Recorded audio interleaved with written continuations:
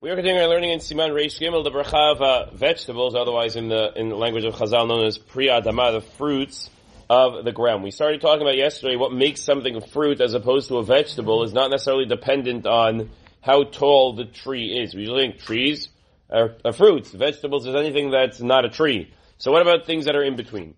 So famously, one of the first examples I have to deal with is bananas. We talked about this a couple of months ago, maybe, in the between Mincha and Arvit Shiur. But a banana is the Beracha of Borei Pri Adama, despite the fact that it grows in a rather tall, we'll call it a tree, but Al Pi Halacha, it's still a Pri Adama. So why would it be Borei Pri Adama, even though it grows on what ostensibly otherwise is a tree? So what's the difference between a tree and a vegetable? We generally assume a tree has a trunk that lasts from year to year.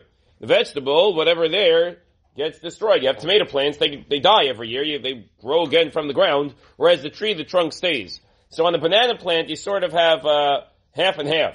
There's part of the banana plant, tree, that stays from year to year, and then there's the central stalk that completely collapses and regrows every single year. It's from that stalk that the bananas grow. Since that central stalk of the banana falls down every single year and regrows, that's considered to be a vegetable, Pi Halacha, and therefore it's Borei Pri Adama. Now, why do we have to be so particularly careful? Now, we mentioned once that, okay, let's say on an apple you said Borei Pri Adama. An apple. The apple's a fruit, according to everybody. But you said Borei Pri Adama, Yetzai Dechova. So, okay, when Safek, just say Borei Pri Adama. You're right, when it comes to brachot, you could always just be safe and say Borei Pri Adama. But fruit versus vegetable is relevant to other areas of halacha as well, such as orla. Orla means a tree in the first 3 years of its planting. What exactly does that mean for another time? You're not allowed to eat the fruit.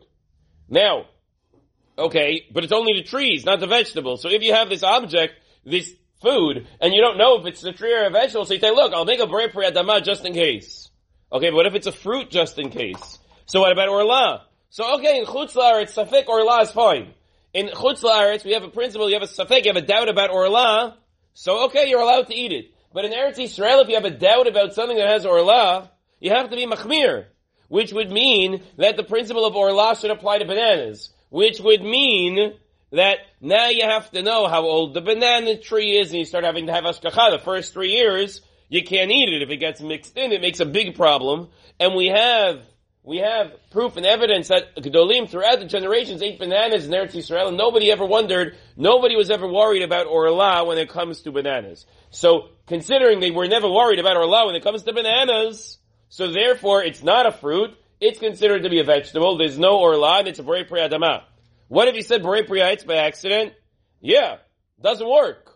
It doesn't work. It's not even safek, because otherwise you're getting yourself into an orla problem. The same thing would apply to a pineapple, which was news to me. It has nothing to do with an apple. It doesn't grow on a tree at all. It grows in this thing that's really close to the ground. No one in their right mind would think it's a tree, other than that part of the outside structure of it lasts from year to year. But the central thing from which the pineapple grows, the whole thing dies. It's about yay big. It grows very low to the ground. That's certainly going to be a vegetable. And there's no room to make a Borei Pri Adama whatsoever, and orla does not apply either.